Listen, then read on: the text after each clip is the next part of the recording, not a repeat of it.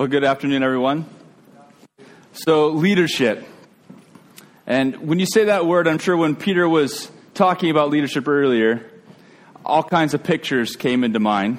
Maybe some positive, but I'm assuming that it's easy to be critical of leadership, that lots of negative pictures and thoughts of people came into mind. You know, especially the fact that you've had a general election just in the last week.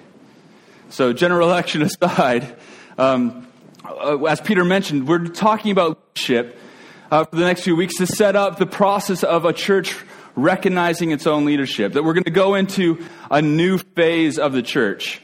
And those of us who have been here since the beginning of the church, phases is kind of a language that we used quite a bit earlier. We haven't mentioned it very much recently. So we're actually going into phase 4 in September.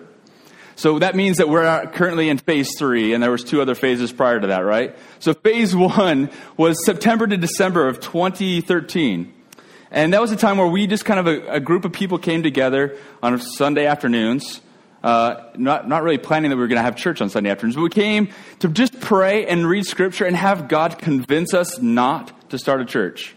We thought, hey, God, we want to start a church in Chippenham, but you know, you got to talk us out of it. And I think after a few weeks, we kind of felt like it was going to be a church. And so we started thinking about what are we going to be about? What kind of church are we going to be?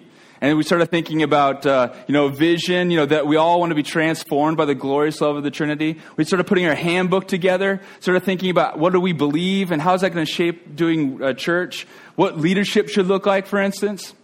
And then phase 2 was kind of just family time is what we called it. We're just kind of learning to do church and, doing all this stuff. And so it kind of goes okay. And also kind of being church together, kind of getting over lots of, bad church experiences, and also kind of just learning what does it mean to be Trinity Chippenham before we start inviting all different kinds of people in. And after about a few months of that, so August, September of last year, we said, okay, let's go to phase 3. Let's stop looking at ourselves. We feel like we're ready to go and start inviting people in. We put a website up. We've done things to kind of reach the community and say, hey, we want to be a church that's part of the churches of Chippenham, and let's start doing the things that a church normally does. But in all this, we've had a startup team. A startup team was just to kind of like, as Peter said, we're just kind of helping get this church started, but we didn't want to have us kind of appoint ourselves as the leadership or the pastoral team of the church, because that just that's not biblical. And part of the reason why we're having this teaching time is just so that as we go through this process for the next few months, we would have an idea of what biblical leadership is. And biblical leadership primarily is the church recognizes its leadership. And what we put in our handbook, which I think is also biblical, is that there's a few things that we want biblical leadership to do, which is feed, lead, care, protect, and equip. So you're going to hear us say this really fast a lot next few weeks, okay? But feed the church. This is that we need to have leaders who are able and desire to feed the church with a trustworthy word of the gospel. We want people to lead the church, cast vision, talk about church being a movement, not just a club where we do certain things, but impacting the world, not just Chippenham, but the world. And that being based on the sound doctrine of the gospel, not just anything. To care for the needy. And by the way, everyone in this room is needy. We all have certain needs that need to be met. And we want people who desire to meet the needs of the needy, with the idea of protecting also the sound doctrine, the word. How do we protect ourselves from division and false doctrine and all kinds of things, false teachings? And we want people who are able and capable of impacting and protecting, impacting false doctrine and protecting the church from that. And then obviously equipping others to do the same, so that we can see the spreading goodness of God go from one generation to the next. So that picture that we had, reaching down and lifting somebody up, that's the idea of equipping people to do this. So kind of going back to the idea of leadership, before I say that, we'll just say a couple other things. So today what we're going to focus on out of all those 5 things is primarily protect the church from false doctrine when we look at a letter called Titus. And we're going to kind of jump around Titus, but that's the main focus. And what we're going to see is that church leaders are given really for the sake of the faithful, the believers, and for the sake of the gospel. Really easy. Church leaders are given for the sake of the faithful and sake for the gospel. The idea is that God has given leaders for the church to live out the gospel, and so that they have credibility to equip others to live out the gospel, and then have the ability to protect the church from anything getting in the way of that dynamic. That's kind of the reason why we have church leadership. So when you think of church leaders, we get back to that. So when you think of church leadership, or just leadership, I should say, what comes to mind? Well, I think there's a few things. I'm assuming that with the election, politicians come up. Now, those of you who voted for the eventual winners, I have a funny feeling that you're probably still slightly dissatisfied with political leadership. Why are we dissatisfied with politicians? Because they say one thing and then do another, and it seems to be it's cross-cultural, really. So I can say I have voted for people who have promised to do certain things, and when they win, and you're excited about it, and then they start governing, and you don't like them anymore because they're doing the exact opposite of what they promised. And it's because the reality is, politicians, what is the foundation of their leadership? Well, it's platforms, manifestos, as they call them here. It's kind of scary for Americans say manifesto. I think it was Communist Manifesto. But anyway, so manifestos, but it seems to change, right? Like, what are the motivations for the leadership? What is the foundation for their leadership? And really, it's probably power, money, privilege, maybe some other backhanded deals. But, I'm slightly jaded about politicians. What about your bosses, your employers? Maybe you have some really great employers that are looking out for you. They want you to have a great life and all kinds of things. Maybe you've had bosses that have used their power and the fact that they pay you to kind of pressure you and manipulate you to get to do things that they want you to do. Just, Dave right here, he's laughing because he works in the bank. So maybe that's the case. How about churches? Ooh, church leadership. This is a chaos. I mean, some churches have solo pastors. Some churches have, pastoral team. Some churches have no pastors. Some churches have presbyters or ministers, because they're part of a Presbyterian thing. Some churches have popes. Some churches have archbishops. And the reality is I'm assuming that a lot of people have been hurt by church leadership. But you just, read the news and you get negative connotations of church leadership. And maybe some of us have been hurt by that and have been harmed by that. But why is that the case? I think it's because they actually have left the cornerstone, the foundation of why we have church leadership. They've left the sound doctrine. They've left the trustworthy word. And therefore, this is where things go wrong. And so we're going to keep on focusing on the things that church leadership should be like. It should be, people who feed, lead, care, protect, and equip people. So maybe some of us who have had those difficult situations kind of go, well, maybe we don't need church leadership. Maybe we just kind of, we don't need it, we can move on. But I don't think that's the way that God's worked. And so the question of why church leadership is so important. And we're going to look at a letter in Titus. If you want to open to that, you can. Titus, the letter is on page 998 of the church Bibles. And it's talking about really the nature of the early church.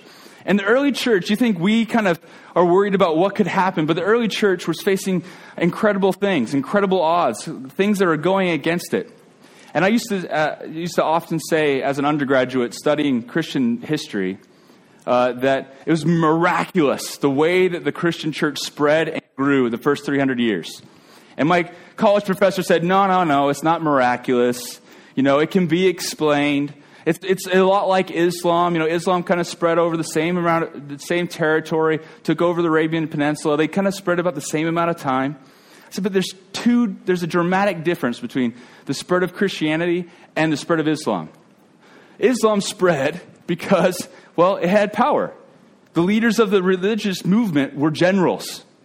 And they exerted their power throughout the Mediterranean world and took over the known world at the time. But the reality is they weren't in Christianity. The spread, it wasn't from from top bottom kind of idea. The pressure of the first 300 years of the church, where most of the time it was illegal to be a Christian. People were being killed and tortured, and they were being burnt away to light nighttime parties. They were being killed in arenas and being eaten by animals and all kinds of things. For 10 times, the Roman Empire said it was illegal to be a Christian. And the message, the people believed that Jesus rose from the dead, grew, and it grew, and it grew. Even at that time, most of the first 300 years, the church didn't have the privilege of having the Bible. It wasn't fully gathered together. And we didn't have creeds. We didn't have creeds or councils saying what was true Christian doctrine and what wasn't. And you think about the first 30 years of the church, they really had very little scripture at all because it was still being written. And, you kind of think, they maybe where we're going to look at Titus, they might have had a gospel in the 60s AD. They might have had a gospel. They might have had a couple letters from Paul. But most of them didn't. What was so important, because the church was given leadership for the sake of the faithful and for the sake of the gospel. And this is exactly the background for the next few weeks. Here, just a second. I think my jumper might be covering up the microphone. So, Titus was written to Titus from Paul. And Titus was leading a church in Crete, which is an island just south of Greece. And he was writing it in prison under the rule of the Roman Emperor Nero. And he was facing death. And he was writing to a church who was facing the very same things that the whole early church was facing. Mostly false doctrine and division in the early church. And so Paul is writing to Titus saying, you need to take care of this very reality. Take care of the division and confront the false doctrine that's being taught. And Paul gives the answer to our question, why leadership? Why does God give leadership to the church? In the introduction of his letter. So, chapter 1, verse 1, he says, Paul, a servant of God, an apostle of Jesus Christ, for the sake of the faithful, of God's elect and their knowledge of truth, which accords with godliness, in hope of eternal life, which God, who never lies, promised before ages began, and at the proper time manifested his word through the preaching with which I have been entrusted by the command of God our Savior. To Titus, my true child in a common faith, grace and peace from God the Father and Christ Jesus our Savior. That's a really long, dear Titus.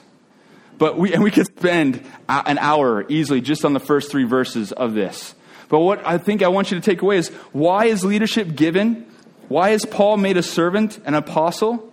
It's for the sake of the faith of God's elect and their knowledge of the truth. It's for the gospel. It's for that sake. And the gospel accords to godly living. And it's based in the hope of eternal life. And eternal life is based in this, that God has promised and planned before the creation of the world that he would save people for himself. And we'll see a people for his own possession.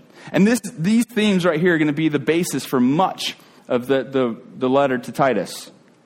And Paul is also saying this very basis for my leadership is the basis for your leadership, and it's the basis for the leadership that Titus is supposed to appoint for the church in Crete.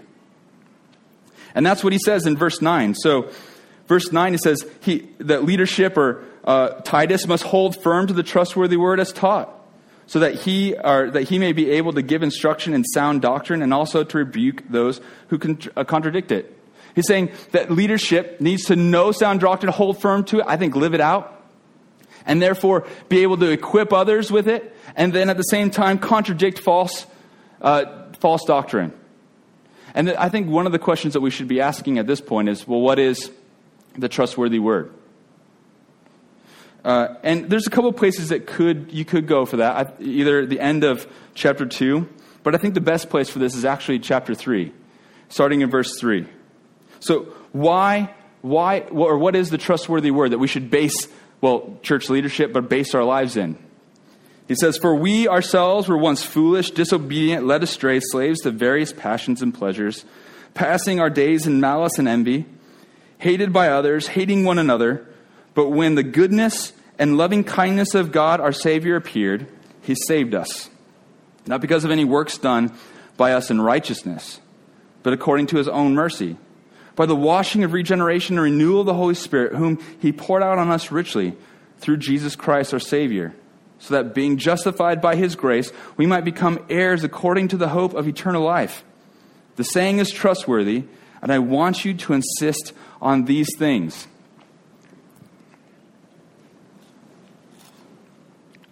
So the trustworthy word, it is simply this, that we're saved, we're reborn, we're justified by grace, and we're sanctified, renewed, transformed by grace. We're not saved by grace and then transformed and sanctified by our own effort. He's clearly saying that. He says that right here. We were saved, not because of works done by us in righteousness. That means those that have been saved, those that have been justified by grace, it's not that he saved us because now we do good works in our righteousness that we have. That's not it either. God loves us and likes us regardless of what we do, really.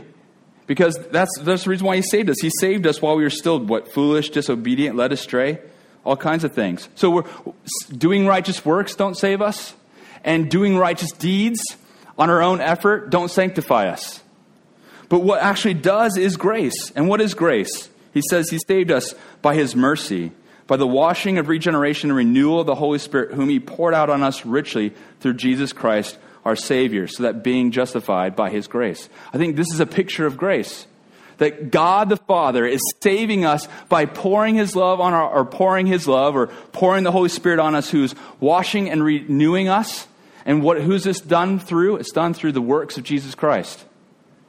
This is the trustworthy word, that we're justified and sanctified by grace, by faith, not by our own effort. And so what does this look like? What does this look like in life? I mean, he says, right, so emphasize these things in verse 8, so that those who believe in God may be careful to devote themselves with good works. Well, what are good works? And what does it look like? Well, I think he answers that in chapter 2, 11 through 13. He says, "For grace of God has appeared, bringing salvation for all people, training us to renounce ungodliness and worldly passions, and to live a self-controlled, upright, godly lives in the present age, waiting for our blessed hope, the appearing of the glory of our great God and Savior, Jesus Christ, who gave himself for us to redeem us from all lawlessness and to purify for himself a people for his own possession who are zealous for good works." So the idea is that he's redeemed us and saved us so that we will be people who are pleased with him. And so as we're pleased with him, we're zealous to do things for him, to please him. And so, but I think when we read words, ungodliness, worldly passions, self-controlled, upright, godly lives, we have things that come to mind. So let's think about ungodliness and worldly passions. So I think we probably typically think, Amsterdam kind of living, reckless spending, sleeping around with all kinds of different people, making terrible choices, maybe playing video games nonstop on end, 15 hours a day for weeks on end. I mean, there's actually a story of a guy, I didn't plan on saying this, but there's a guy in Hong Kong that died from a clot in his legs because he played video games for 36 hours straight and then kind of fell asleep at a table in a restaurant, and then he died. But anyway, but ungodliness, the way that we said it in the States where I lived before, they said this, don't drink, don't smoke, don't chew, and don't go with girls who do. All right, that's ungodliness. All right, so what is godliness? We think godliness is, going to church on Sundays, maybe maybe early in the morning on Sundays, preferably, but going to church, reading your Bible every day, saying the right things, keeping the law, the picture perfect kind of idea of what a Christian should be.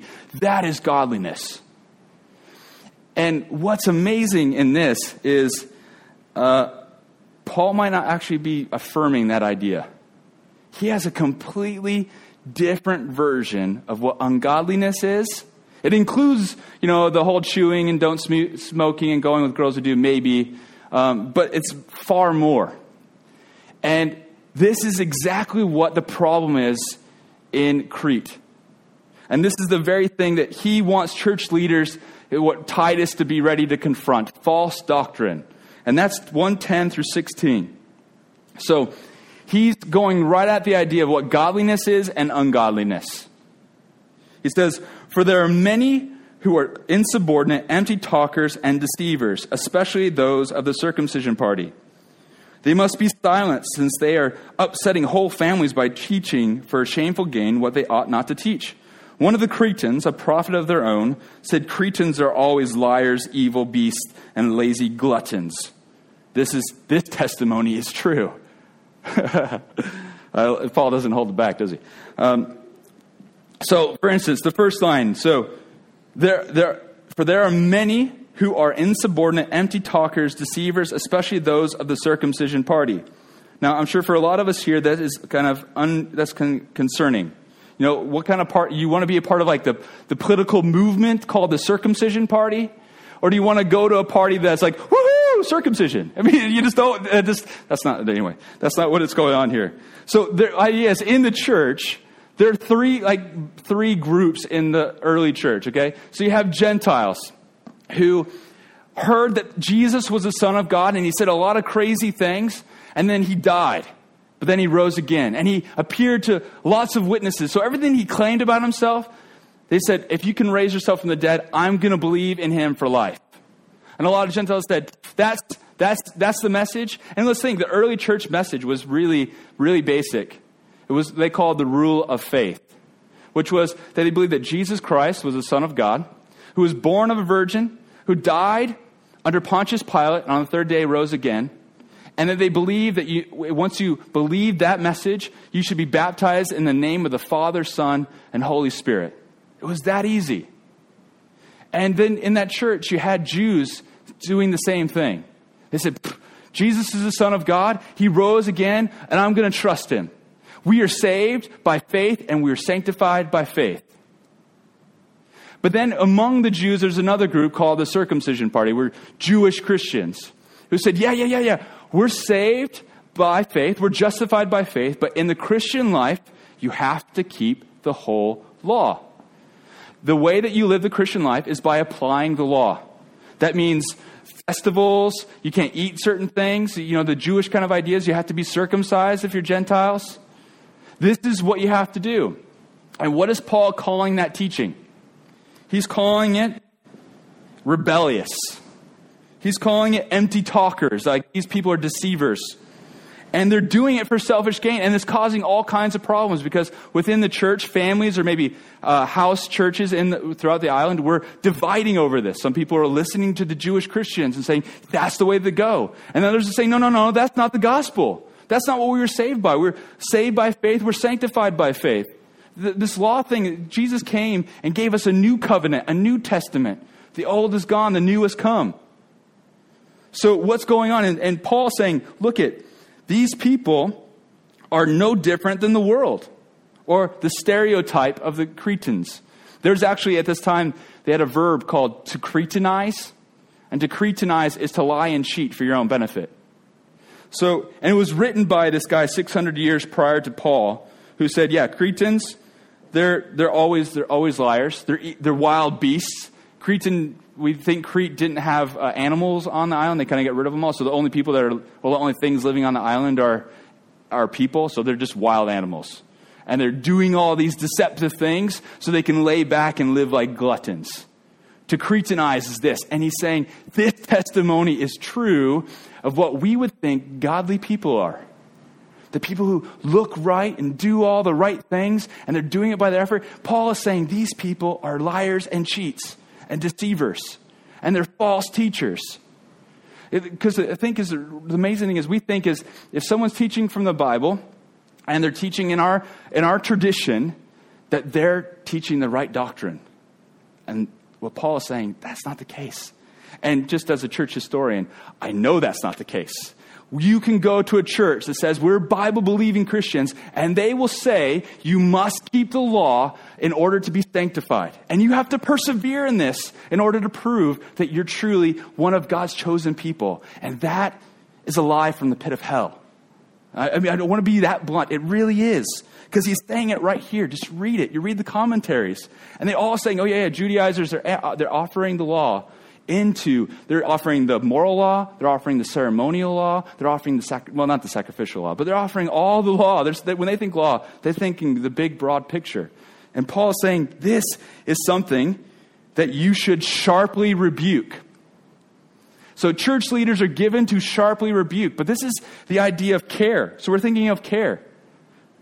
So to sharply rebuke, not to say that they're wrong, not to kick them out, not to do anything, but actually to do what?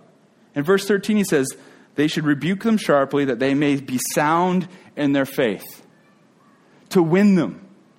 To bring them back so they don't devote themselves to Jewish myths and the commands of people who turn away from the truth. And I think Paul has this idea from a passage in Isaiah, Isaiah 29:13, if you want to look later. He says, basically, the Lord goes, there's these people who do all these sacrifices, they do all these rules and laws, but their heart is far from me. They just keep rules from men.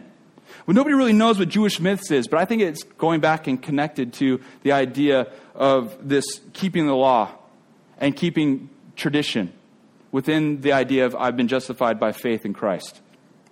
So he's saying rebuke them sharply so that they will turn to the proper faith. And the proper faith, the trustworthy word, is that we're saved by faith and we're sanctified by faith or by grace or by God's work. And just to make it really clear, what he's saying, he gives a grand picture, 15 and 16, of this very idea. This very idea. And I think he's thinking of, again, what we've been spending a lot of time in Mark. In Mark 7, Jesus says that we're transformed from the inside out. Or everything we do is from the inside out. From our thoughts in our heart, what we value, affects the way that we think, and from the way that we think affects actions. And he's saying, what we do does not make us who we are. So doing good things doesn't make you good people. But rather being made good, being made righteous, or made pure, that means you do pure things. And everything you do will be pure. But if you do it the other way around, no matter what you do, it's always going to be defiled. So he says in 15, to the pure, all things are pure. And let me just say it again. So if I've been made pure in God, and the Holy Spirit is washing me and renewing me through Christ, and we've been justified by grace, by faith, and God has promised and planned and chosen us to love us, He likes us. And everything we do should be in light of the fact we've been made pure in Him. So if we love God, we're going to want to love Him, and everything that we do is going to be in line with that love. It's going to want to please Him. So love God and do what you want, because it will be pure.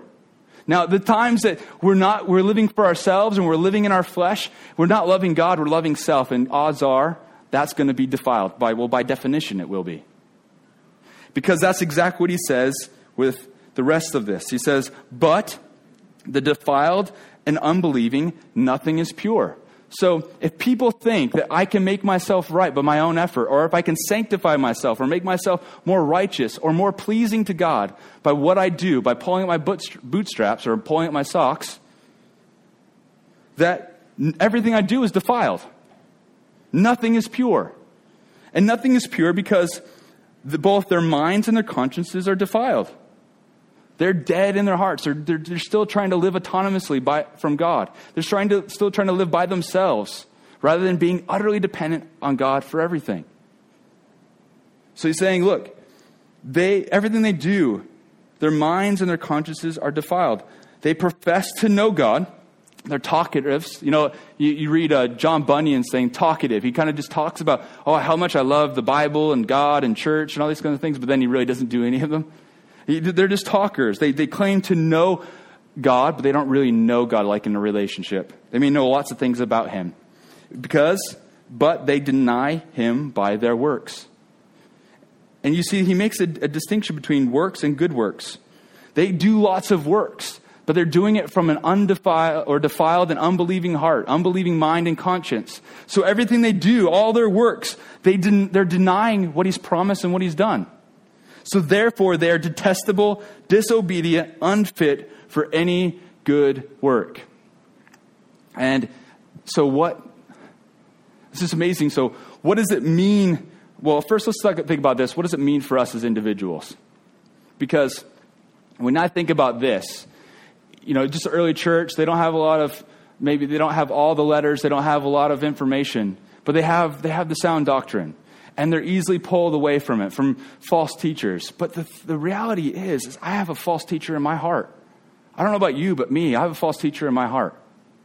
So thinking about rough days as being a dad. I can read a whole bunch of books, and I have. But I can think, okay, I need to do A, B, C, and D. And I got to be calm. And I got to do this. And I'm just going to do this. Getting ready to go in the door after work. And I'm going to be a good dad. But isn't that a false teacher?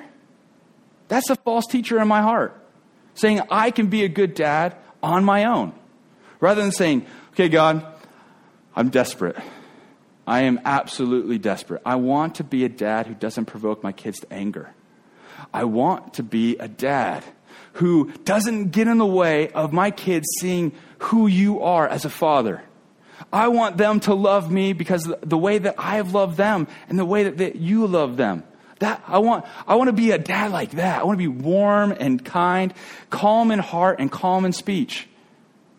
I'm assuming as a husband and as a father and as friends and as brothers and sisters, that if you could try to be a good one of those relationships on your own, you're listening to the false teacher in your heart. Because God saved us and He's cleaning us and sanctifying us by faith and by grace, not by our effort. And so, what are those things? Where do we need people to bring us back? To say, God, we need you. Because that's the trustworthy word is found in chapter 2 and 3 of this. That we were dead, that God has saved us and purified us so that we could be zealous for good works. So we could be zealous to please Him. And see, now we're thinking about church leadership. What about us as a community? As a community, I desperately want us to be a people who recognize people, our men to lead this church, who are going to live for the sake of the gospel and for the sake of the faithful. Those are the kind of men that we want to recognize and say, yes, we need people to protect us. We need people to care for us. We need the people who are living it out so they have credibility to actually do this. That doesn't mean they have it all together. It doesn't mean they're flashy or cool or well-spoken or educated. I don't think that's the kind of leadership we're looking for. That doesn't negate it. But what we're looking for is leaders that can come from anywhere who are living out the gospel, the trustworthy word, that we've been justified by faith, we've been sanctified by faith, we've been justified by grace, and we're being sanctified by grace. And living that out, equipping others to do it, and protecting ourselves and the church from division and the reality that there's going to be false doctrines false people among us. So let's please God with our leadership. Let's please God with our lives because He's, first loved us so we can love Him. He's first glorified us and given us glory in Christ that we might glorify Him. And He's so pleased with us. And I just pray as a church and as individuals, we can please Him and be zealous for Him because He's working in us and He's so good. Let me pray. Father God, we want to trust You because You're good. You've made Your loving kindness known to us in Christ Jesus. That He died on the cross while we were still sinners. That and He rose from the dead. And You have given us life. You've made us heirs according to a great promise. That all that You've given the Son, everything that You have, You've given to Him. And now the Son has given that to us. And may we not try to please You more by working ourselves and making ourselves better. But rather trusting that if we love You, we'll love what You love and hate what You hate. And we ask for You to give us our eyes lifted up to You. And that we would be drawn to You, and that Your beauty would beautify us. And we pray that You would help us as a church to recognize leaders who are going to live for the sake of the faithful and for the sake of the gospel. We love You and we pray in Your name. Amen.